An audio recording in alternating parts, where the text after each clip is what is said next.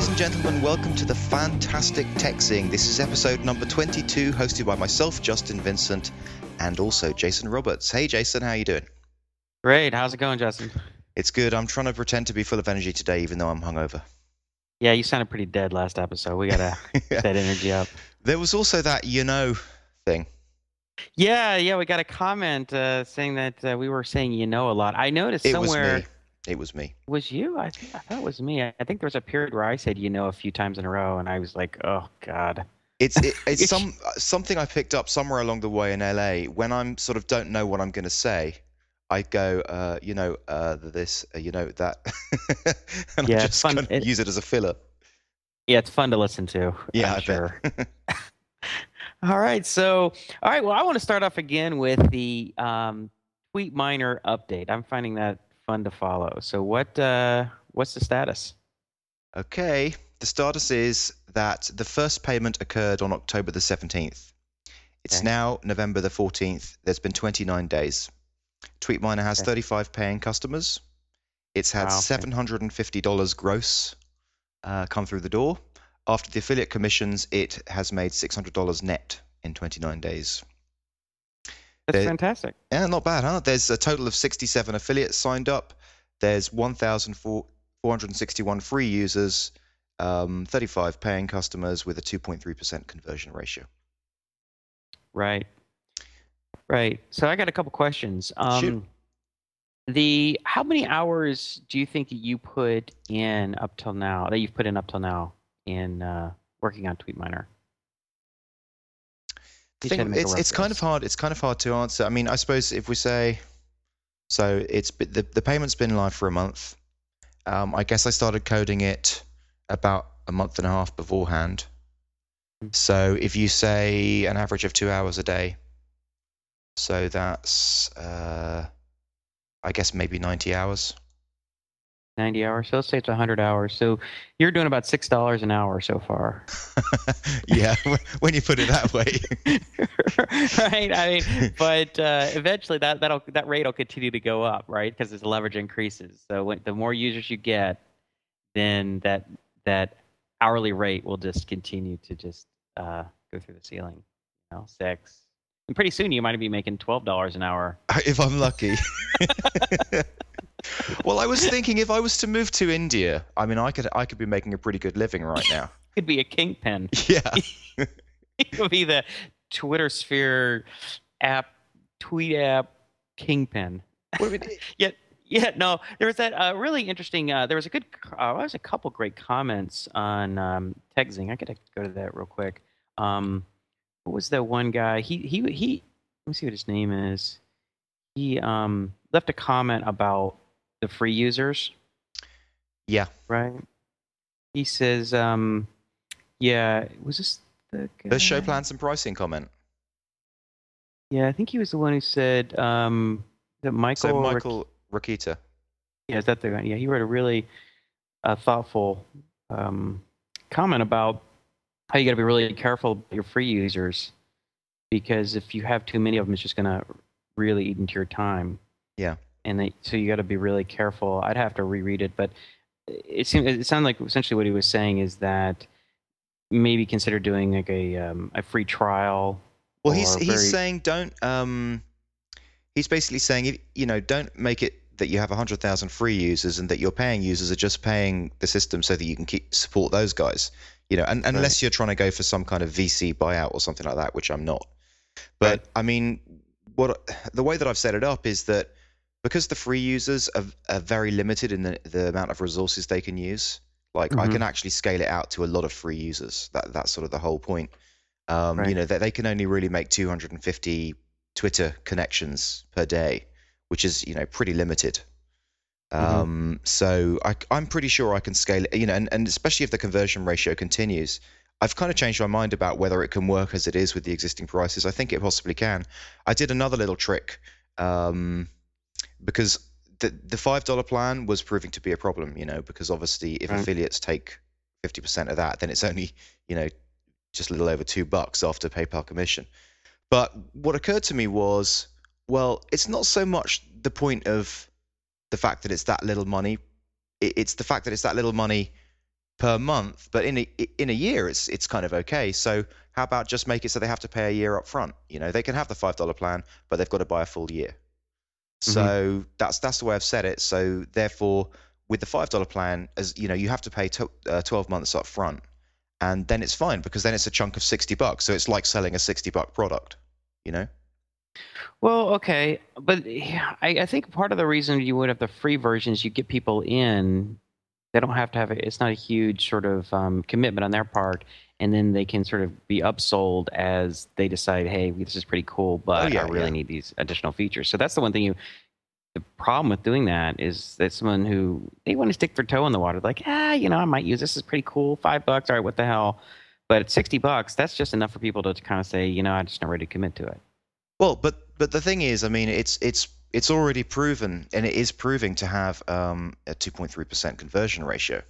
So, I mean, okay, a couple of points about this whole free thing. I've heard said a couple of times that if you don't have a free version, then essentially your competitors have a free version. So it's better to have those customers on your free version rather than going to your competitor's free version. That's one point. That's one issue. The other thing is, if I know that I can see, I said, yeah, keep it up a few more times. So if I know that who was the guy who complained about that? He basically said he had to turn it off. Okay, Nixar. Yeah, Nixar, that was for you. A few more knows. Yeah. All right. So keep going. Yeah. So. Well, because the thing is, it's not like they can use it's basically like a handicap version, the free version in a sense, because what they can add 5 Twitter accounts, they can use it, but if they want to start becoming a power user and posting more than 10 scheduled tweets, or if they want to start, opening it in their browser and leaving it there for a couple of hours and having the auto refresh going, it's gonna give them a certain chunk of time every day. So it's going to be useful, but it's not going to be useful enough for them to turn it into a professional client, because really it's for businesses, but I don't know. What do you think of that? Yeah, I mean, it all sounds reasonable. I wonder if there's sort of like an almost like an algorithmic way to figure this out. Like if you look at a graph of free users versus paid users versus say, the premium users or whatever, and you looked at a graph of it, there might be some optimal level. Like you can tell when you are segmenting or partitioning your product features correctly. That if the bulge of free users is too high, or the graph is one way or the other, it'd be really interesting. I bet you there's some people who know something about that. In fact, it might be interesting to bring Michael Rikita, the guy who wrote the comment, on as a guest, because it looks like he's gone through this, and really wrestled with the whole free and the charging. I don't know. It'd be interesting to talk to somebody who's spent a little more time thinking about it and wrestling with it. I'll tell you another interesting thing is that the way nags, software nags. So I hadn't had a nag in until just this last week. Wait. A software what? Like a nag, like basically, thanks for trying out this product. Please upgrade. Oh, I see what you're talking about. Yeah. Okay. Yeah. So I just introduced the nags during this week, and that's when the conversion ratio has basically gone up from 1.6 to 2.3. So 1.6 to 2.3. So that's a significant change. It is a significant change, and I think it's going to go higher as well. I mean, when I look in the stats, because you see the point where it sort of cuts out and says, on a daily basis, it says, okay, you've reached your limit, is when it's 250 API calls. And if you look through tweetminer.net/stats, you can see that there's a number of people who've basically hitting that limit every day. So I think what's happening as well is they're hitting that limit every day. They're seeing that nag, and they're going, okay, right, enough of this. Well, Peldy from Balsamic talked about that. Right. He said that I think he had a free version or limited version, but of Balsamic mockups. But every 5 minutes, it's a nag. It says, "Thanks for trying." It says, "Thanks for trying out Balsamic Mockup for the past 5 minutes. we hope that you'll consider switching to a paid version." And the tweet, all right, you can have a free. We are just going to annoy the crap out of you until you The Either give TweetMiner up one or says, pay. "Thanks for trying out TweetMiner for the last 20 days. We hope you'll consider switching to a paid version." And then, 100 days later, "Thanks for trying out TweetMiner for the last 100 days, you cheaps, bastard." Yeah, you should. It's come up with a whole bunch of different messages like, "You still having fun with TweetMiner? Yeah. Have more fun. Pay $5 and have even more fun. Or you're wondering where all those cool features came from? They came from me, and boy, I could really use a little more income." Man, 2 years down the road, it's going to be, "Thanks for trying out TweetMiner for the last 650 days." Yeah, I hope you're enjoying it. Yeah. Don't worry about me paying my bills. Yeah. Just that might actually work if you did it with like a sense of humor, You right? think? Yeah. You had like a few Well, it dozen does say really. the days. It does say the last number of days. So I think it would work. I think people probably accept it a little more, unless they thought it was really funny, in which case they would not pay because they keep waiting for the next funny, annoying. yeah, that is a Ag. good point. I think just show the days, and they'll feel their own guilt. Come on, 600 days into it, they must be feeling guilty. 247 days free. Like, really, Yeah, if you're using this thing for 200 days, you must see some value in it. Please, come on, just pony up $5 a month. Please Frickin' quit heck. screwing around. No, that's good. That's really interesting. So the nags work. So your nags work. Well, I did start off by doing it the way that Peldy does it, right? So doing it every 5 minutes. But within a day, I got one guy just saying, "This is so annoying. I just can't believe this. These freaking nags." So I just changed it to once every login. I think. Yeah, that's a little reasonable, I guess. You could probably do it more frequently, but 5 minutes is pretty aggressive, I guess. Yeah, it's kind of aggressive. That's really interesting. And so it's like, well, there's no one wonder quick he solution to made that. 600,000 in the first 6 months. People Yeah, just want to no turn kidding. off those nags. Annoy your way to riches. Yeah. That's really funny. Well. So what about you? So what are you up to? How's things going with you? Well, like I said, I'm still working on this stealth project. I'm really Excited about it? Yeah. Yeah, I like lie in bed at night thinking about it. First thing I wake up, I mean, it's 6:30. I hear the kids making noise waking me up. First thing that comes to my mind are solving some of the problems in my head. I'm like programming while I'm lying there in my the pillow over my head. Programming in my brain. But I've noticed actually that really helps me be efficient because I'll be thinking about it while I'm getting dressed or in the shower or brushing my teeth, and I'll be kind of thinking about things. I mean, not constantly, but throughout the day when I'm not working on it, especially when I'm doing other things, I'll kind of go, okay, I'll consciously decide to start thinking about some of the issues, right? So by the time I sit down, I've got a really well thought out roadmap of what I want to tackle and what I want to do, as opposed to just kind of sitting there and looking at the code kind of dumbly, like, okay, what do I work on? Which is kind of interesting. So, like when Guyon is the guy who's working with me on it. I mentioned him in the previous podcast. He helped me. We worked together. He worked as just sort of a consultant. We did about 5 hours a week. We'd sort of pair program, and he's located in Europe. He was in England at the time, but now he's in Norway, and we would sort of pair program remotely. And anyway, so we still do that now. We're collaborating on this project. And we'll work like an hour and a half a day. He'll call me up or whatever, and on Google Talk, and we'll just share my desktop using like an Ultra VNC product. But we start working. I'm like, all right, guys, so this is what we got to do. We bang, bang, bang, and he's like, oh, okay, because I've thought things out so well that I'm just kind of like this driving force. You've got it prepared. Yeah, because when he calls me, it's like 10:30, 11 p.m. his time, right? He's already worked a full day, come home, he's got 3 kids like me, so he's spent the evenings, being a husband and a dad, and so it's finally after everyone goes to sleep, and finally after he's kind of gotten everything squared away, he'll give me a call. And so he's clearly is probably not spent much time thinking about our project, but yet I have throughout the day, so I kind of know what I want to do, which is, like I said, which is a real benefit because we're extremely productive because I'm like, all right, this is what we need to do. Bang, bang, bang. And I already know how to solve it. The bad part is he's kind of like sitting on the sidelines while I'm driving because he's just like, okay, Yeah. why are we doing this? I'm like, look, we have to do this because this, and this, you see? And he's like, oh, yeah, I guess that You've makes thought sense. through the chain, basically.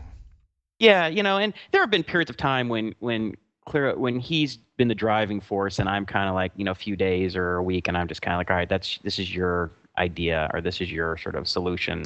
Are you thinking Keep going. about, just out of curiosity, so how long have you been working on this project now? This is your stealth startup project, right? How long have you been working on it? Okay, so I started working on it, I would say like April, May, but only kind of a little bit. And then there were a few periods where I definitely took some time off from working on it because I was working on local So bacon. 7 months, 6 months. Yeah, but like I said, I mean, there was a period in time in sort of July and August where I really didn't work on it very much. And when We were, when you start working on it, you're talking about just a couple of hours a day, or for the last yeah, six well, Guy and months? I work together. We average probably 4 days a week. Fridays oftentimes, it's a Friday night, so less So than a month. you guys have put this is a bigger project than Tweet Miner. I mean, you guys have put a lot of work into Yeah, this no, already. this is very in depth, and we're being extremely efficient. I mean, we know what we're doing. We're writing code like crazy. Yeah. So it's a big deal. It's technically a very big deal. Have you in any way thought about any of the business stuff, or are you just thinking about the product, just the code? Yeah, no, I have. I have a very clear idea in my head of exactly how I want to position it and who are the customers are going to be. And it's going to be like Tweetminer in the sense that I'm not looking to like give it away for free and get VC and all that crap. I want to create a business out of it, and I want to sell to primarily to people who would use it for some type of a business situation. I So mean, there's a it's lot a of different types of ways B2B. they could use. It's a B2B offering, basically. Yeah, but I think it could be, a lot of, mid-sized businesses could use it, but mostly it'll be small businesses, primarily because, you know, um, anything other than a very small businesses would not use a really small company as a vendor.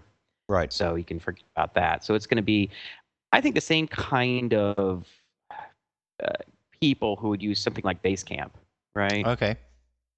Would use this. And I just mean that, either individuals in companies or small teams in companies or small companies themselves or whatever, And then as you grow and you establish yourself more, then it kind of works itself up because it becomes more sophisticated and maybe the business itself becomes a little more well known and you can get slightly larger organizations to use it. But yeah, that's, because I want to do exactly kind of what you're doing, which is like start something that can and just bring in revenue immediately. I mean, it Yeah. might be $50 or $100 the first month, but within 6 months to a year, maybe you're making a couple thousand or a few thousand, which sounds like, a joke, but that quickly becomes 8 or 10,000 in a But year that's and a half. interesting because there's different. The ROI is very different to TweetMiner then, because if you think about it, you know, I've put in, as you say, 100 hours and already got that amount of revenue back, whereas it's two guys working for 6 months. You've put in probably 1,000 hours at this stage, and if you're talking about getting back similar levels of revenue to TweetMiner, then the ROI doesn't work very well. So no, well, look, I think you need to get at least double what TweetMiner does anyway, because there's two guys working on it. I think this can I think this can do very well. I mean, Yeah. that's still the businesses. I mean, there's going to be a lot of revenue potential in it, I think. And I wouldn't be doing it. I wouldn't be putting this kind of time if I didn't think it had the potential. And it's also a problem that I think is really cool. So something that I'd be willing to work on for years. It's not something that I think, oh, this is kind of cool, I guess. I'm interested in it now, but I'll probably lose interest in six months. So I don't know. It's like, I told you I know the guys who did Central Desktop, which is like a small business collaboration platform. Yeah. And they started out, and I remember we would grab lunch, and he would say, "Oh yeah, we got like making $50 a month or $100 a month," and I was like 2 years later, and they were like hiring employees and everything purely off revenue and cranking, and now they got like I don't know 20 or 30 employees, and I mean I'm not privy to the exact revenue, but you can just get a sense that they're making real revenue. I mean, I think the other thing is that the price points here are very different as well. I would imagine because yours is much more of a, without wanting to give it away, it is a real B2B offering. And TweetMiner's much less, serious, as it were. So I would have thought your price points are going to be higher off the bat. That would be my Yeah, guess. yeah, I think so. I mean, there'll be some. I'll offer like a scaled down, Are you going to have a free trial. version, or are you going to do just a 30-day trial? I'm gonna really. That's something I'll have to really think hard about. If there is a free version, it'll be fairly limited. Yeah. Okay. And I'm not interested in spending a lot of time supporting people for free. I spent way too much time on this just to give it away to people to use. They may not have to pay a lot of money for it, but to get something simple. But they got to pay something. I think for anything significant. I mean, it's just. Okay, well the thing is, the sooner that you get that thing ready so that we can start actually talking about the real thing, I think the better, because it is kind of frustrating to talk about it as the stealth project rather than what it really is. Yeah, no, I know. I realize that. So it was interesting. I read an article last night. It popped up. I think Hacker News. It was called "Make Everything Your Own." It was about the guy who did, I think, like the 48 Laws of Power or something, and he co-authored a book with what's the guy, 50 Cent, the rap artist. Yeah, I think it's 50. Who that is? Maybe was it 49 cent? No. Oh yeah, 50. Yeah, sorry. I'm just kidding. Yeah. So he it was kind of interesting. I mean, the book sounds really interesting actually, and because this guy, because 50 Cent, I guess, was these people who was a real sort of a street hustler, very little education, very rough childhood, and he really learned just through his own experience and learned to apply a lot of the 48 Laws of Power.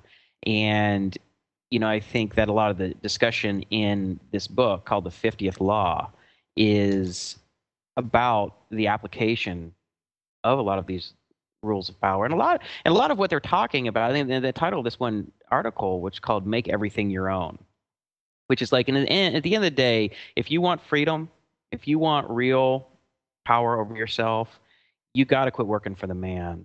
You're going to have to quit working for somebody else, quit relying on somebody else, make something your own. You got to own it yourself, build your own thing.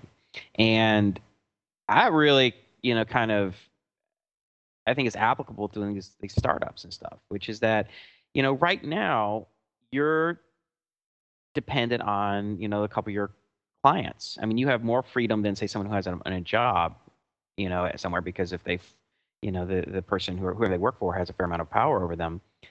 Now, if there's somebody who can easily find another job somewhere else, then maybe it's not as much power. They don't have as little power as people who would have a hard time finding another job. But those people have less power than you because you have, multiple clients. But then when you actually build some of your own, like say TweetMiner, right? And let's say this thing continues to build over the next year or two to the point that you don't actually have to consult, then that's the application of this, which is make it your own. Spend the time in building something that has recurring revenue, the recurring value, right?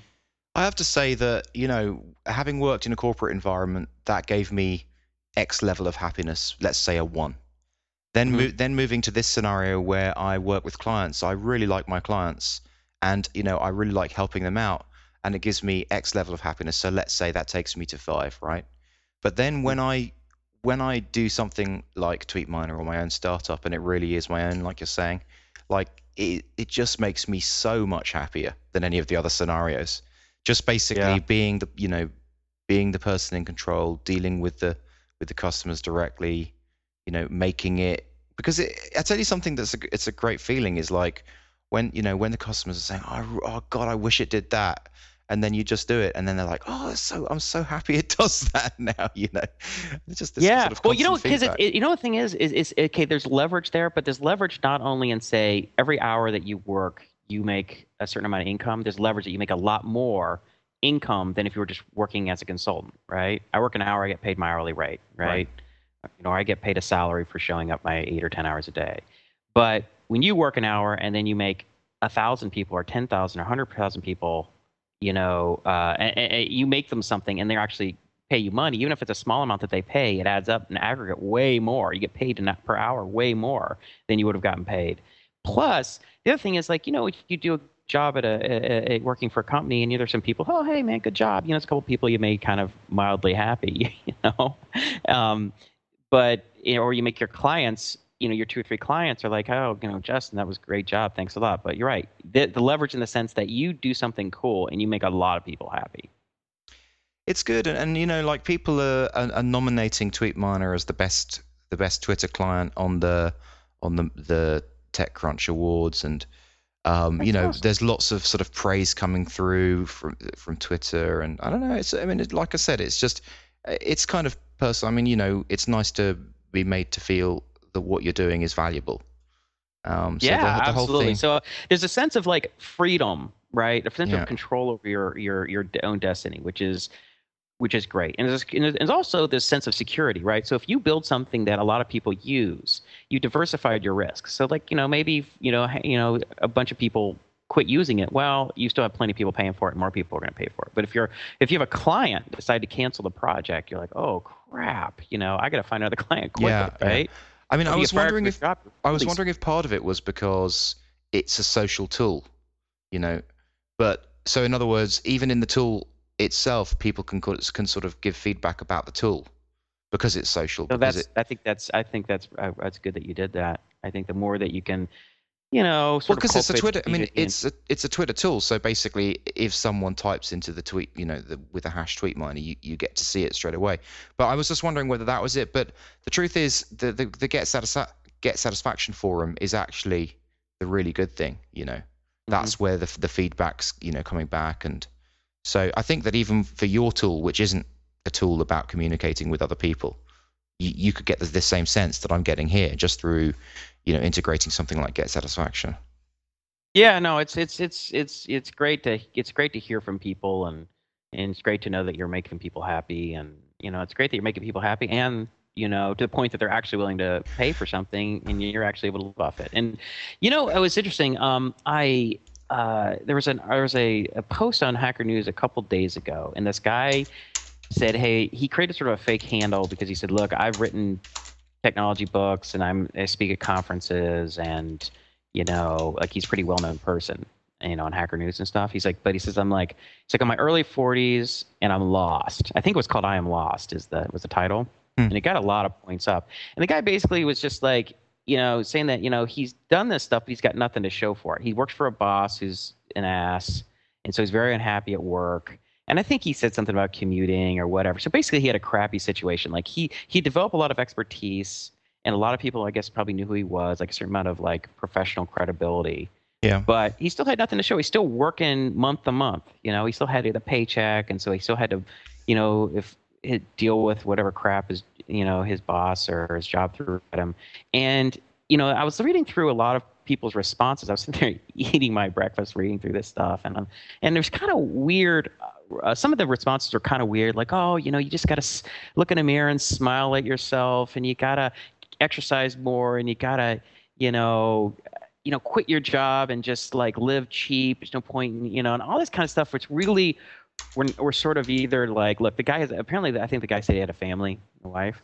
So the stuff was kind of like smiling at yourself in the mirror, you know, it's like whatever, and or quitting your job and all these things were just kind of nonsensical advice. And I was like, you need to do what Justin and I are doing, which is you're obviously an expert in some technology fields, especially if you've written books, right? Even speaker. So clearly people think you know what you're talking about, which means you're way more expert than you need to be necessarily to be a consultant, right?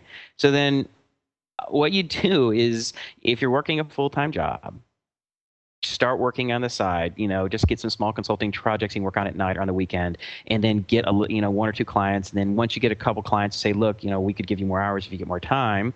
And then pretty soon you can, without take a lot of risk, scale right into that. Whereas, you don't have to like say, well, I'm quitting my job without any income. Okay. And then you start consulting, and then once you get a consulting and you can book yourself full-time consulting like you or I do, you start working on your side project, which is what we're doing. But Right? but Jason, very few people will do that. It takes like I don't know whether you've noticed, but I mean, as I've gone through life, I've noticed that it takes a certain kind of psychosis to abstract yourself from life enough to do something like this. Because Yeah, most okay. people are busy living. They're going out to restaurants. They're having fun. They're living their life. They're Well, they're what do you being think we're social. doing? Well, I'm just saying that that I mean, what are you doing? I mean, are you not living your life? I am, but I'm a lot less of a social animal than a lot of people I know because I spend more Well, time you working. know, dude. I mean, I run a men's soccer team. I play soccer. I play basketball. Work out 2 hours every day. I coach with my kids' soccer team. I play with my kids all day. You know, I mean, I'm really involved in doing lots of things with lots of people. You know, I don't just sit in my I don't know, but cave it's and well, there's that. Okay, that's one aspect, right? Then another aspect is just like once again, it takes a special kind of person who's happy to put themselves on the line and well, that's the go out thing. in All the right, look. public I eye mean, if and you allow themselves to create something that's going to be criticized. Like not very many people want to do that. hey, that's fine. But like, you know, okay, okay, here's the thing, right? If you're going to bitch, and if you're unhappy with your situation, right? If you're miserable, right? To the point that you're like writing something like "I am lost" on Hacker News, okay, Right. which is fine because you get some interesting advice. And if you're unwilling to change it, well, then don't bitch, right? Okay, fine. You know, be unhappy. You know, you're unhappy because you work for a crap boss. I mean, the easiest solution, which is to try and find another job and maybe find a place you like to work, right? That would probably be the easiest solution. If the guy is expert enough to have written books and he's probably easily employable, I mean, he just needs to find another job. Unless he lives somewhere where there's not a lot of tech jobs, and then he might have to think about moving, and that's another difficult thing to do if you have a family. Well, you can always get However, jobs online, but anyway, that's right. a That's side true. point. Okay. But if you like want to be happy, if you basically saying I have nothing to show for it, it's not like I'm just unhappy as in I don't like I have a crappy boss, right? That's not such a hard thing to He's got no fix. legacy. You haven't recreated anything that has recurring value. You don't have any assets, right? Like you haven't created any software that can make you money. And if you have the ability to write software, we're in, like we talked about in the last episode, we're in a very unique situation. We can create something on the side, on our own time, that can create value that people will pay for, right? You know, it's not like you have to go out and open a restaurant or something, which is actually what other people had advised on the Hacker News, just to open a cafe, which I thought was, again, ridiculous. Considering you're an expert developer, but you're going to open a cafe, which a lot of times are money losers. Yeah. So anyway, the but the big thing is like, okay, you want to create something that has value. You have nothing to show for it, and you need the easiest thing to do is to create some type of service that people pay for. And he can just do that on the side. You could skip the whole consulting thing. You could just work on weekends and nights while you're working your job, right? And within 6 months Well, or a year, you might have. he's doing the old swap time for money thing, which is what we all do until we work out a way to make money while we sleep. Right, and that's why you just got to put a little extra time and build something. I mean, like I said, the guys at Central Desktop, it starts out small. It's smart. It starts out so small it almost seems like a joke, like it could never work. And you should be surprised. Then a year, 2 years, 3 years, you're making so much money. You're hiring people. Smart Bear Software with Jason Cohen. They all start that way, right? They all start out making $30, $100. Like it's just like it's barely enough to even pay for lunch for the month. Right. But if you just keep working on it, it's just a matter of time. I mean, unless it's a really bad idea, no one pays for it, then and you can't figure out how to change it, then you just change your idea. But eventually, if you keep at it, you'll come out with something that creates enough value that people are like, hey, this is awesome. I would pay for this, right? Mm. And I mean, it just seemed like the solution was so obvious. Okay, skip the whole consulting thing. Just work on a project on your side, and then and deliver it. Yeah, no, I mean, I think it is. I completely agree. It is the obvious thing to do. And the thing is, this is Hacker News. Nobody said that. At least I read about through 2/3 of the comments, and everybody's talking about this random crap about like yoga and smiling yourself in a mirror and quitting your job and living. I mean, even in what are you talking about? In my case, I mean, TweetMiner is not the first thing that I've done. I've done literally about 10 things like this over the last 10 years. But for whatever reason, it never occurred to me to get beyond the tech stuff, before. I mean, I built these things and then I ran out of steam. I never. Well, then of course you never charged for them either, too, right? Well, exactly. I never charged for them. I never marketed them. Like, I guess each one I just built a little bit further along the way, and then I just sort of got sick of it. But with the TweetMiner thing, I just made the decision. Look, this time I'm actually going to build it. I'm going to release it. I'm going to charge for it. I'm going to market it. And I don't know whether I'm the only one who's done that. But I speak to other developers, and it sounds like they do the same thing. They basically have these ideas, they build them, but then there's this sort of stumbling block from taking it to, from just a technology and a concept and then building it to actually doing the business side of things. And I think that's what's a really important part is you've got to get into this business side of things. And that's where a lot of guys fall down. A lot of guys and girls fall down.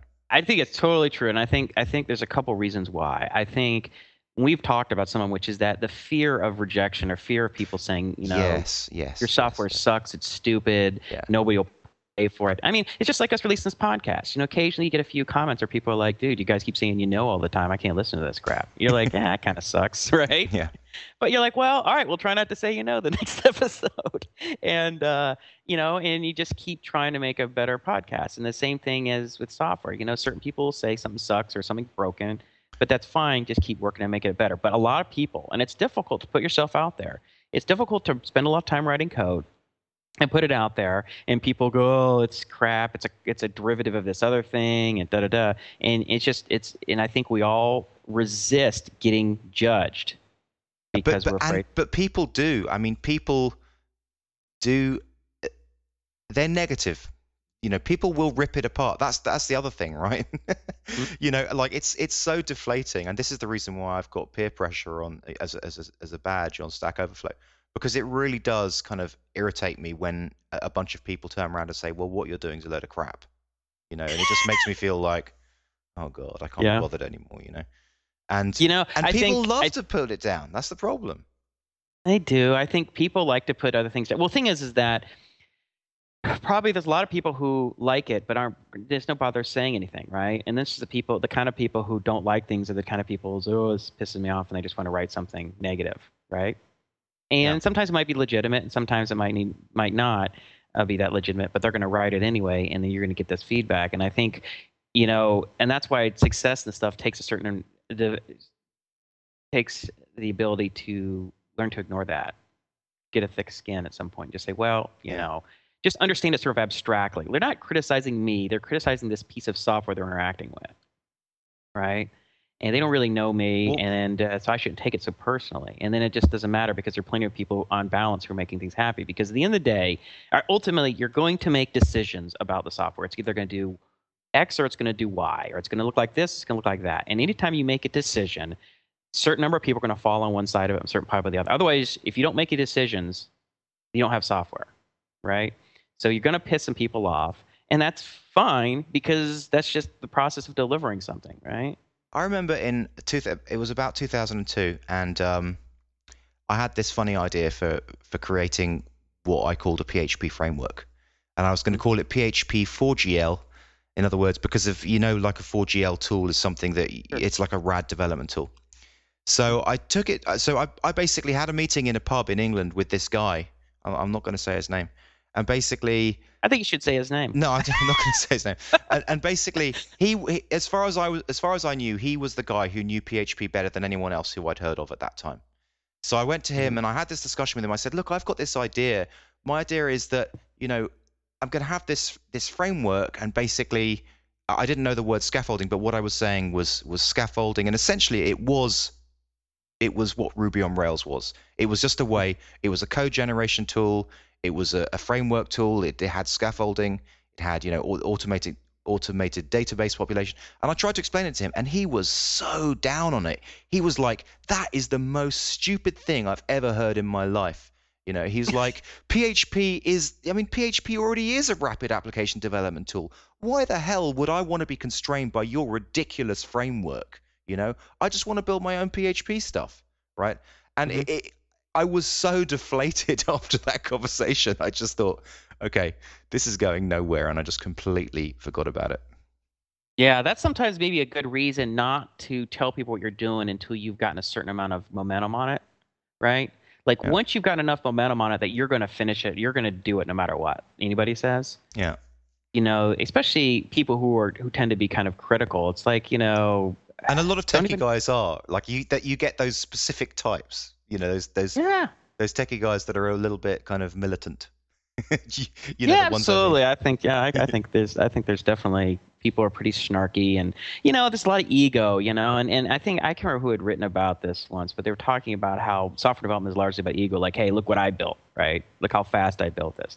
And there's always that element to it. There's all this like I'm smarter than you or everybody else kind of, aspect to writing code, and it's just sort of a competitiveness to it, and that often comes out in being negative or critical or snarky or whatever, and especially when things are written in comments and stuff where people aren't to your face, and therefore people can be extra aggressive and it's critical. It's just yeah. So I think the thing to do when you're working on stuff that you want to work on is kind of just ignore everybody else. Don't worry. If you want to do it, do it. Screw everybody Yeah, but if else. you ignore everyone, then you've got the chance of going in completely the wrong direction. Well, okay. But there's the thing, right? I mean, you had a sample space of one, right? You had one guy who totally derailed what you were working on, which could turn out to be a really cool thing had you decided to do it. Well, it would have been Ruby on Rails with PHP, like 3 years before anyone else. Ruby, Rails. Yeah, which could have been very cool had you followed through on it and done a good job with it. And so now if you had said, all right, I'm just going to work on this thing on my own for 3 months or 6 months or whatever, got something up and had a bunch of people kind of playing with it, and then used feedback from hundreds of people and said, all right, are people finding this useful and can I evolve it or adapt it to fix or solve the problems that people seem to be... I just didn't feel confident enough to do something like that. I mean, I'd only just released Easy SQL, which was just like one little library, and I didn't have the confidence to go into the community that way because I don't know, because I hadn't come through CS course, computer education. So I'd sort of feel like, well, who am I to sort of create this new type of thing when there's all these other guys out there who've gone to college? Well, my advice to anybody out there who wants to do something, don't go around talking about it to a bunch of people who are going to be critical until you've spent some time doing it. And then if you do, wait till you have a lot of people. You need to make sure that you get a good sample of people. Yeah, that's very true. Before you start making decisions for what you're doing is worthwhile. Because, we've talked about this before. It's like all of these ideas, all these companies that turned into really big ideas, initially probably sounded really stupid, like there's no chance that's going to work. Like Flickr. Oh, another photo sharing site? Isn't there like Snapfish and all this other crap? I mean, you're going to create something else? Or Delicious, a link sharing thing? I mean, who cares? There was other stuff that was like that, or blogging software. I mean, stuff that already existed, but it doesn't mean that you can come out and do a rethink or a new way of doing it. Like Posterous, right? Posterous is this huge deal now. Everybody loves Posterous. I mean, what is it? You're emailing in stuff that's going to be posted on a blog, like a little simple blog that's much simpler than WordPress.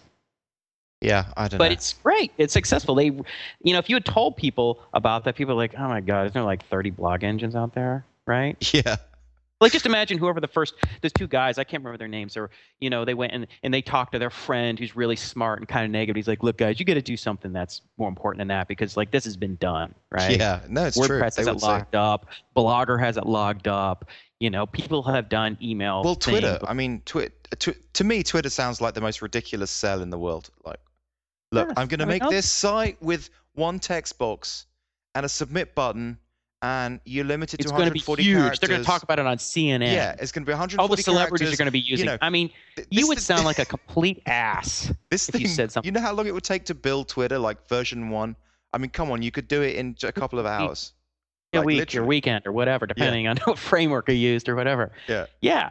So at the end, that's ultimately just shows that nobody knows what the hell they're talking about, mostly. About at least what specifics, where people have general heuristics like, hey, release early, release often, work on stuff you like to do, try and solve problems, interface with community, those general things, right? But in terms of what project is going to work or what company is going to, be successful, it's just, the people are just talking on their ass, and a lot of them are just going to be negative and they're going to derail you. So just ignore them and find a partner in crime if you can. If you don't, then just do it on your own. If you find somebody who's like equally enthusiastic, you're like, hey man, let's just do it. I mean, what the hell, right? Yeah. But go back to some of the things of like, why is TweetMiner sort of on a better trajectory than some of these other things? Is that you started with something that was tractable. I mean, something that you could actually work on and finish within, like you did, like less than 2 months and get live. Well, also, okay, go right back to the beginning, the very beginning. I started with something that was a pain point, my personal pain point, which is something I haven't done before. Like in any of the other 10 things that I tried building, it was just something that I thought people would want. Like Yeah. TweetMiner was something specifically that was a personal pain point. Like I wanted a way to schedule tweets and put them up Hmm. onto Twitter easily. Yeah. So Yeah. No, that's step I one. think that's a key thing is when, all these things are like, part of this sort of body of common sense now in the startup world. Like if Right. you read Paul Graham or Joel Spolsky or listen to, or, the rantings of 37 Signals or whatever, I mean, all these guys say this kind of stuff over and over and over again. There's probably like 20 rules. You'd probably write this down, like the 20 rules of for startup We success should or do it. something. We should do it on techzing. We should have it on the techzing blog. Yeah, we should come up with. I was thinking about that. I've saved tons of articles like this and a compendium of startup knowledge, and not just go something exhaustive, but like what are the basic rules of things that are like heuristics that like, hey, if you do these things, they might not all of them apply, but every time you do one of these, you're increasing your probability of success, most likely. Yeah. If you have two founders, it's probably better than one, but it's probably worse than five. Right? It may not be true. There are plenty of examples of one man I wouldn't have thought two would be worse than five though. Five, you get too many people and you got too many everybody's. Yeah. Five would be worse than two. Let's all do this together, everybody. And then it's like, three of them weren't even really that committed anyway, and everybody's waiting for somebody else to do something. It's the tragedy of the commons. It's like when you forming a band, like you your friend ends up being a bass player. Yeah. Right? Well, it's like if you're a roommate, have you ever been like a roommate with like three or four guys and it's like nobody pays the bills or cleans the kitchen, and it's just like everybody's looking at somebody else to do something. Are you doing these like group projects in school where like, oh, here's my team of four, and like it's just one person ends up doing it. But then in this kind of situation, that one person would just get generally really irritated because these other four people aren't doing crap and thing falls apart. Anyway, there's a whole list of like things that's just sort of like we've learned through osmosis. They're trial and our own. We've read numerous times. Like even stating them just seems like so obvious, now. But you sort of internalize those things and actually implemented them. Solving your own problem, getting something done out there relatively quickly. I'll say something else. This podcast, started charging for it. This podcast is also has a certain level of responsibility to play because I've been talking. I was just saying that this podcast also has a little role to play in it because I'm talking to you on a weekly basis about startups. It kind of keeps me in the frame of mind of wanting to do one. So it's kind of, if we didn't have this, I once again think I wouldn't be quite so motivated. Yeah, I think speaking about things like this makes you feel sort of like you own it. Like, okay, now I got to do it because I told everybody I was going to do it. It's like, oh, I'm going to lose weight and, I'm going to work out, and everybody's like, so you still working out? It's like, oh, no, I quit.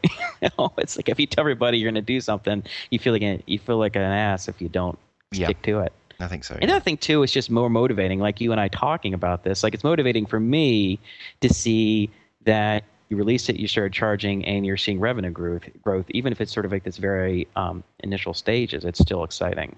It's real. I've got something a quick little thing to talk about. Bitly and Rackspace. Okay.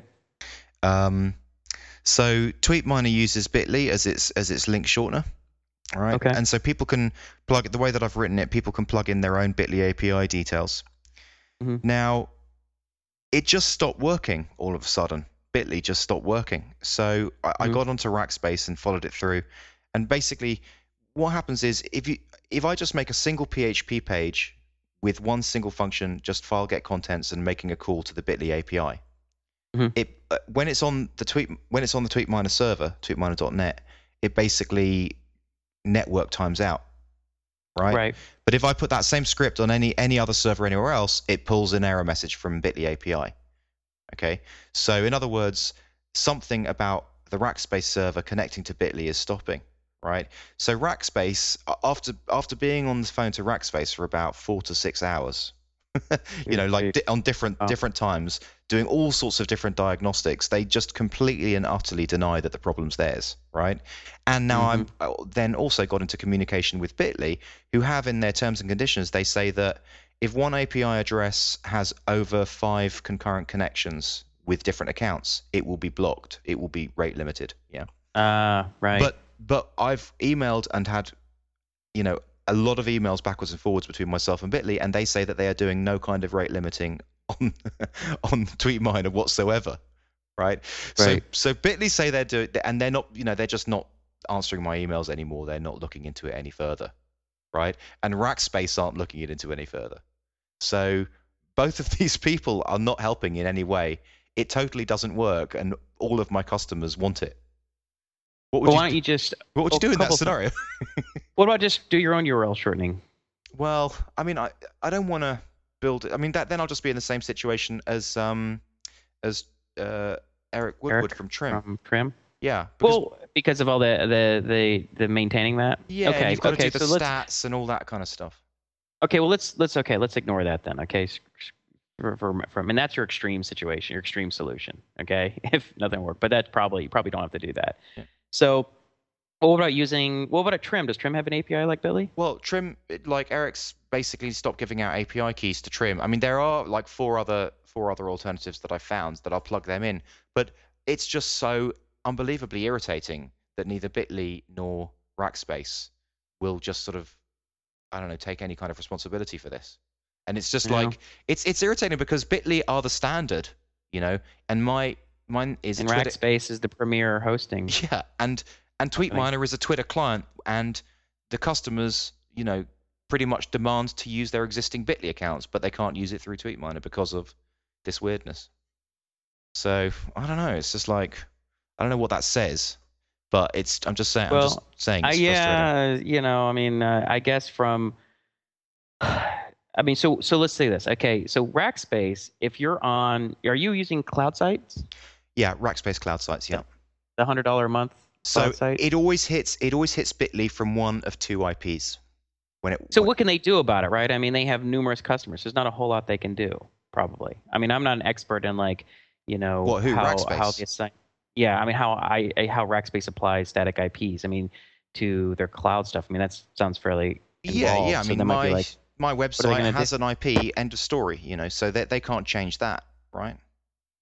And they don't. So, they don't have any outgoing kind of limiting thing where they stop, because basically it's a PHP script making a network connection to an external server, right? So I wondered, okay, do you guys do any sort of limiting under those scenarios? And they said no, they don't.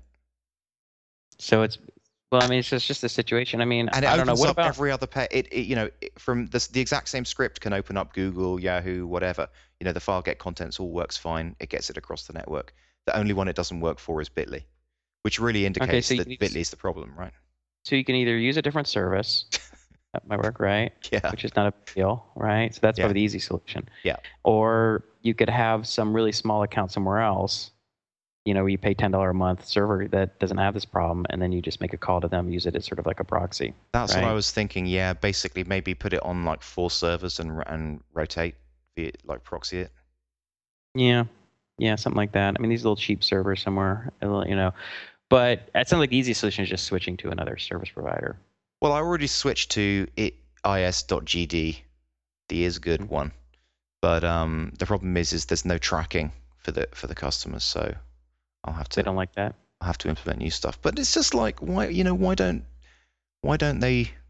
Anyway, I'm just complaining. You just want to bitch? Yeah, I'm just bitching. Why don't they do something about it? It's like, well, God. I suppose they've got so many other things on their plate.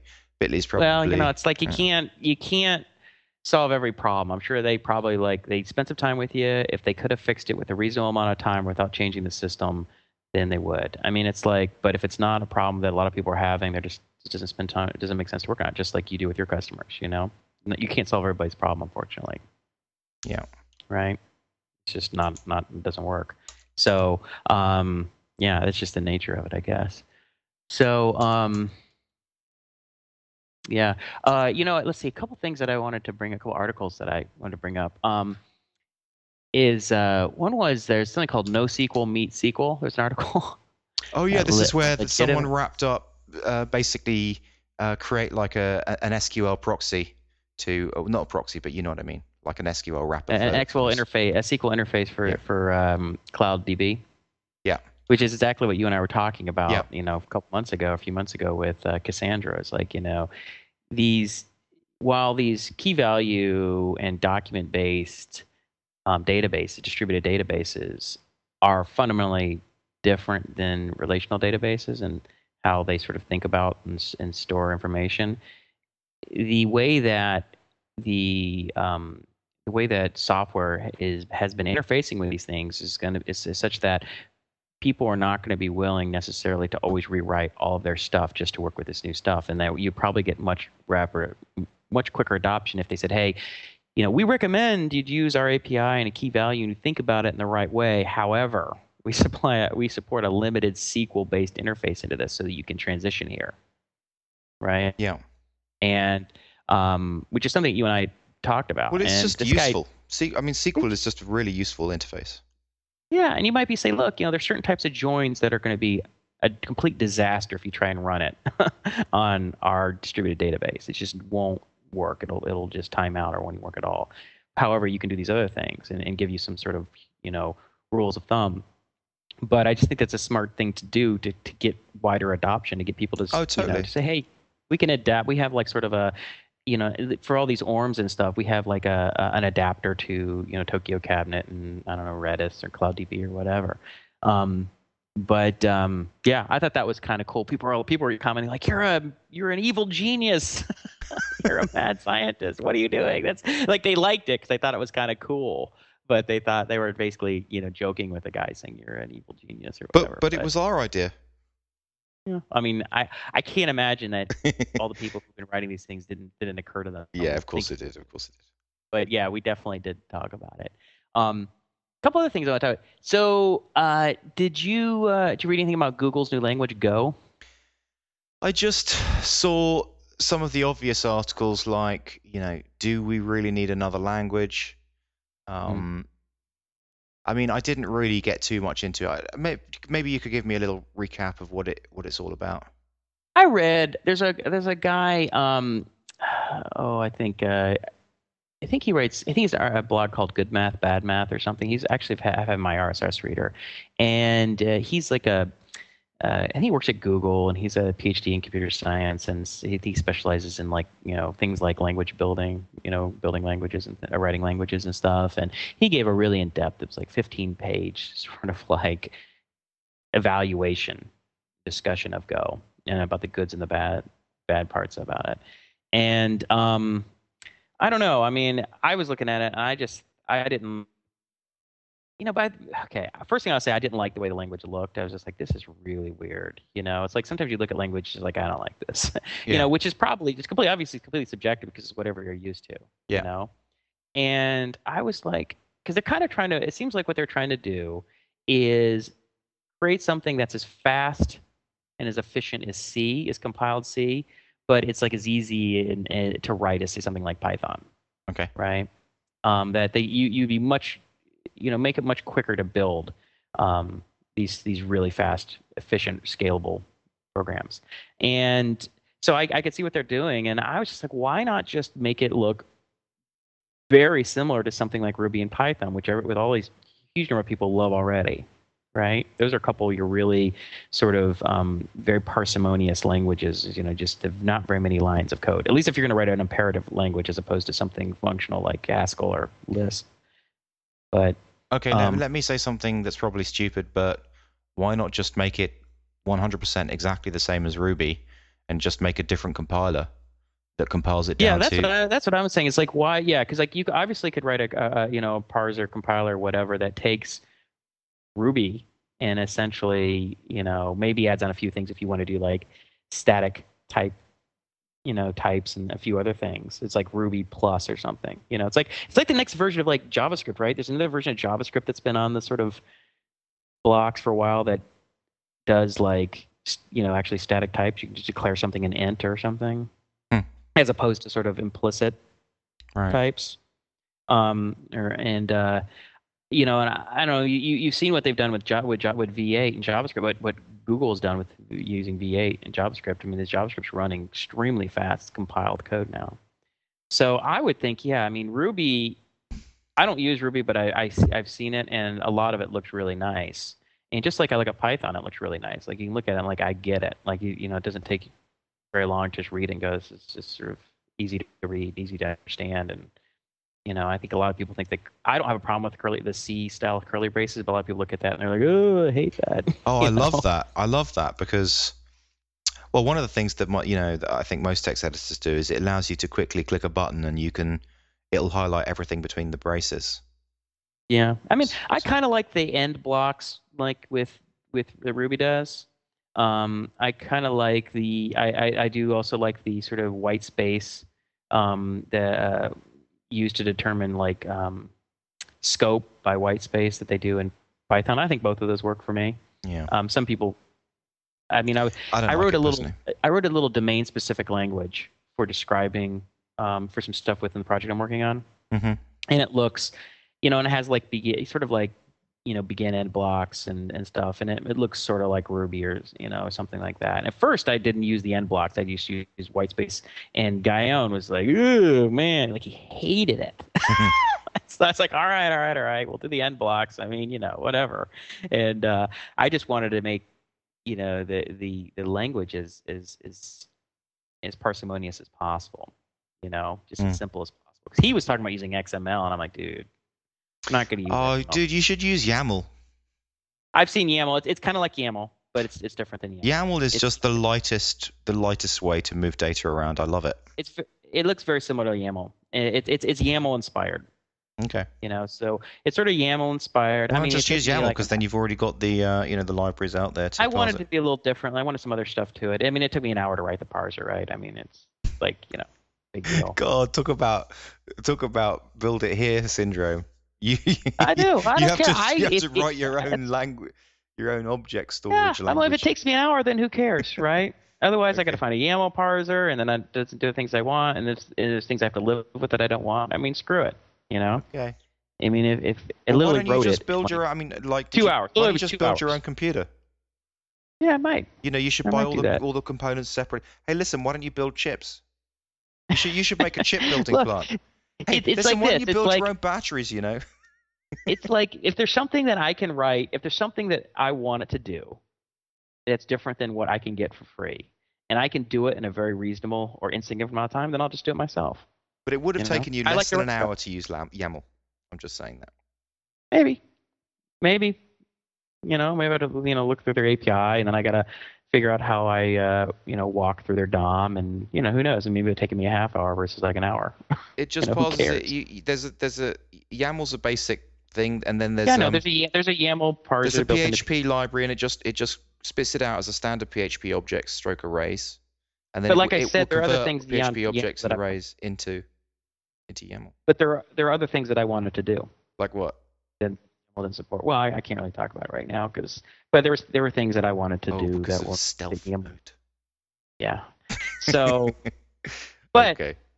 I can't remember what was I even talking about. Well, anyway, the bottom line is I looked a little bit at Python and in YAML and Ruby, kind of like how do I want this to look. These are all kind of things I kind of like that. Anyway, the whole point, going back to Go, Yeah. is I looked at it and I was just like, I don't know. I mean, I already am very comfortable at using C++. So I don't necessarily need to do it. And they don't even have an implementation on Windows anyway, so it's not like something that I would be using anytime soon. And since I use most of, at least the C++ development I do is in a Windows environment. Yeah. But I don't know. I mean, I thought it looked kind of weird. We're not really object oriented. It's more like C. It's not like C++. Right. I don't know. I mean, it's very long. I mean, you can obviously there's a lot to it. There's a lot of probably pros and cons, but people are getting pretty excited about it on the web, and it's like there's a lot of debate about it. It's weird. Your sound quality's gone down. I mean, it's still listenable for podcast purposes, but it did go quite down. Did it go low or did it go? No, it's just like it's lost, a certain level of clarity. It's like the bit rate's gone down or something. So I got a couple more things I want to talk about. One was this hilarious article. It's like a few years old now at this point. Actually, it is. It's over 3 years old. It's called by Steve Yagi. It's called Good Agile, Bad Agile. Yeah. And it is hilarious if you haven't read it. So basically, he's Steve Yagi. He works at Google. He used to work at Amazon. He's a couple times he's been a guest on Stack Overflow. He's a pretty funny guy, and he's just a great writer. And he goes on this big rant against like these sort of agile methodologies, which he thinks are crap. That anyone trying to, create a methodology and selling books and giving seminars are not to be trusted, kind of a thing. He's Okay. like, look, keep it simple, and he sort of described the process at Google that really works and all this kinds of stuff. And at the end, like the favorite lines at the end, he's like, look, anything I write here is not necessarily approved of by Google management, right? It's just my opinion alone. So, in fact, they will probably be surprised when they read this blog post. But hopefully, it's sort of birthday surprise as opposed to startle a rhino in the wild surprise. That's the kind of writing he does. It's just fantastic. I mean, I'm like cracking up for myself as I was reading. My wife was looking at me, what are you laughing at? Dude. It's great. Anyway, it's a great sort of I think, reasonable critique on all of these sort of faddish agile methods, like, oh, we use Scrum or we use extreme programming or whatever, which all have elements of keeping things small and tight, release often, and have quick, very close communication with the domain experts and the users and stuff like that. But I don't know. I thought it was really good, so I'd recommend anyone who wants a good read and a kind of a laugh is to read that. Another one was kind of interesting. Was the Google released their own JavaScript library called Google Closure. Oh yeah, heard of that? Did you see? Yeah, I heard of it, but I didn't have a look. I didn't. I just read this one article about there was an article called Google Closure: How Not to Write JavaScript. And I guess the guy who wrote Raphael and gRaphael, which is sort of like a graphics JavaScript library for like you have one unified interface and it'll like map it to sort of Canvas or SVG or VML for IE. Okay. Which is something that I had done. I told you a number of podcasts ago that I had done. Yeah. Something like that a couple years ago to work with before there was Raphael to work with Prezo.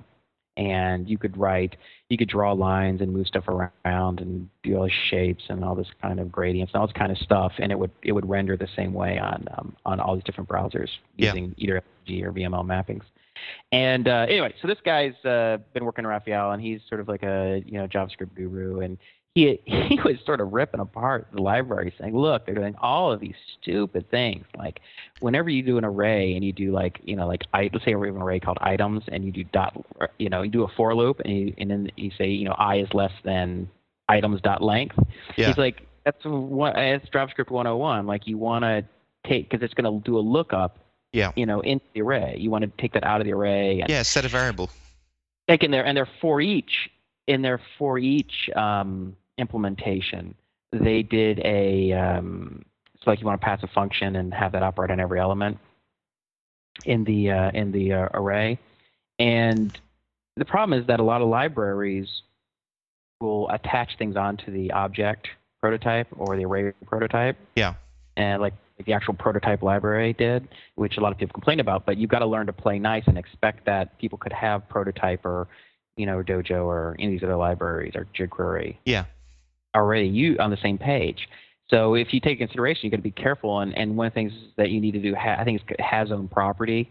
You do a check before you actually apply the function to it, because it could be not an element, but literally a property that's been attached to the or a function that's been attached to the array object. Yeah. And so they made all these mistakes, and he's like, "Good God," he's like, "This is just stuff I've looked at, and there's all of these problems, that look like Java coders coding JavaScript." Because Google, like, basically that's the way that Google write their JavaScript. They write it in Java, and then they click a button and it compiles it as JavaScript. Well, I don't think they do with Clojure. That's with their GWT or something, right? Oh, okay, right. And they also have. I'm getting a little confused. There's what's their backend, the Google engine or what, App Engine? I don't know. Right, so that generates JavaScript, I think, and no. App Engine doesn't generate JavaScript. Not App Engine. There's another one that does something like that. They have. I'm kind of confused. There's a couple different projects there, but Clojure, I don't think, is not a JavaScript generator like JavaScript as bytecode. Okay, so they're not using that on Gmail then, for example. Like I don't know what products there, but I think it's just an internal library that a lot of projects use. They probably brought a lot of the code, maybe like their Google Why spreadsheets would or they their bother? I docs. mean, there's so many other great libraries out there. Well, it's like anything. It's like, a lot of times these libraries, they started on a library maybe way before there was, a jQuery or something, or Yeah. before things like jQuery or Dojo or whatever achieved critical mass, and they just wanted to create, and they needed, and the people were already working on stuff, and so they probably someone went around and said, all right, well, look, here are all these 10 or 15 major projects, and they'll have significant JavaScript library efforts. Why don't kind of consolidate these things into one thing, and we'll kind of incorporate and kind of get everybody using the same thing and make it really good. I mean, I don't know if that's what they did, but I get the impression it's probably something like that. And it's called Clojure, and it looks like, well, I'm sure there's some very smart people worked on it. It sounds like, they needed a couple more pure JavaScript experts to go through and just say, okay, there are better ways to implement some of this stuff. But with that said, though, I'll say one thing, though. A lot of these kind of things, like looping through stuff, is probably not really what's taking the most time. It's like when people argue about, well, is PHP or Ruby or Python faster? It's like, it's your database, dude. It's not. Yeah. It's not. If I'm going to optimize this PHP, it's going to be so fast. Like, dude, optimize your queries, optimize your indexing. Well, it's like in TweetMiner, I just found out the other day that I had this trap where it was jQuery was trapping every movement of the mouse and assigning XY values into some variables that I had in the namespace. And right. Everywhere it says don't do that because that really slows down performance. And I didn't need it, so I just took it out, but I didn't notice any difference, any performance difference. Right. So I don't know, Well, that's what they always say about that. They can't, about optimizing. It's like, first of all, there's this saying that, premature optimization is the root of all evil or most evil in software development. Right. Yeah, I think Knuth said that. I think that was his quote, but it gets often repeated. But essentially, you go and you start optimizing stuff before you even know how it's really going to be used. And that's obviously a problem. But the real problem is that people start optimizing things that aren't even necessarily even a blip on the screen on what's taking up the bulk of the processing time. Yeah. I guess it adds up, though, if you do a lot of little things. Yeah. I mean, but that's why you got to profile it, because sometimes it's fun just to make things fast, even if it's insignificant. I mean, you go through your code and you just kind of make it fast, even if it makes no difference. This is taking up 0.001% of the processing time, but I'm still going to do it this way just because that's the way it's supposed to be faster. Hey. But it's like if you go through a loop and you say, all right, well, I'm going to do like items.length. I'm going to say, var, len equals items.length, and then put len as my in the loop for loop. Then but the reality is, if you're like inserting nodes in a DOM, inserting a node is going to take way longer the lookups of the length of the array to the point that it doesn't even show up. Can I ask a question? Did you obfuscate your prezo JavaScript code, and are you going to obfuscate your new JavaScript code for your new project? Yeah, well, I obfuscate in the sense that I compress it all into one, download. Otherwise, you get 30 JavaScript files, in which case it takes way longer to grab them. So you get them all in one file, and you take out all the white space, and you compress it down so it's way faster to load. Okay, so you didn't I understand that, because I'm just wondering whether with TweetMiner I should basically try and obfuscate the code so it's less easy to read, or I'm already doing that trick of bringing it all into one file. But so yeah, I did. I mean, compression kind of works out to be kind of obfuscation, but it's not like I rename my variables to XXX015, so that nobody knows what the heck's going on. So what routine do you use? Is it just a standard PHP thing that you've written, like a PHP function? No, actually, I wrote a JavaScript library. Because you can run JavaScript from let's see, you can actually run JavaScript from like a, I can't remember what it's called. Command line? Not like command line, but it's like a, I don't console? know what it's called.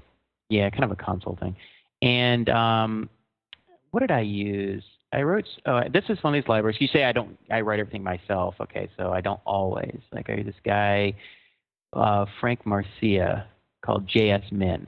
I use that. And it's just one, file that just kind of, one function that just loops and compresses it. But then I wrote my own stuff that loops over all my directories, all my subdirectories. and creates these one combined files. And is that the point you strip out the white space? Yeah, so it strips out all the white space. That's your function strips out the white space. No, his does. It's called, okay, fine. His library called JSMin. All right, I'll have a look into that. And it's it works great. I mean, I did Prezo in it. I mean, it drastically increased the load up time of Prezo just by combining them. Like, there's a guy who was in Australia who was using it, and he's like, it was just took an eternity to load Prezo until I did that. And in the case, it was really fast. And I did the same thing. I think they call it spriting, or sprites, where you like say, okay, I got like 40 icon buttons. You don't make every one an image. You create one image that has all of the icons on one, say, GIF or something, right, or GIF, and then you just make those background. You make that one image the same background image, but you just say, all right, well, the background image is this X at this left and this top location and this width and this height. And that's all it shows up. I mean, that dramatically. As it stands, it's the tweet miner code is I'm sending it down as compressed gzipped. So basically, the entire thing comes down the line in 25K. How does that compare to something like Prezo? I don't know. I have to look. It probably varies a lot, but you get the Firebug, which is the Firefox add-in debugger. Yeah. You can look at the xhr.net, and you can see every single request for every image, every That's CSS, what I'm just looking at, actually. JS file, and you want as few of those requests as possible. You want like 1, 2, 3 requests. Yeah. And to combine files. And if it goes on like 50 requests or 80 requests because of grabbing all these images and grabbing all of these JavaScript files, it takes forever. Yeah. I learned that a few years ago. I was reading there were some articles, and I don't know, maybe it was some Yahoo guys were talking about they did a really deep analysis of how to make the Yahoo pages faster, and that was one of the first things that you want to just. Yeah, it's more important to have less connections than it is about a big size file. So, all right, that's a wrap. We're out.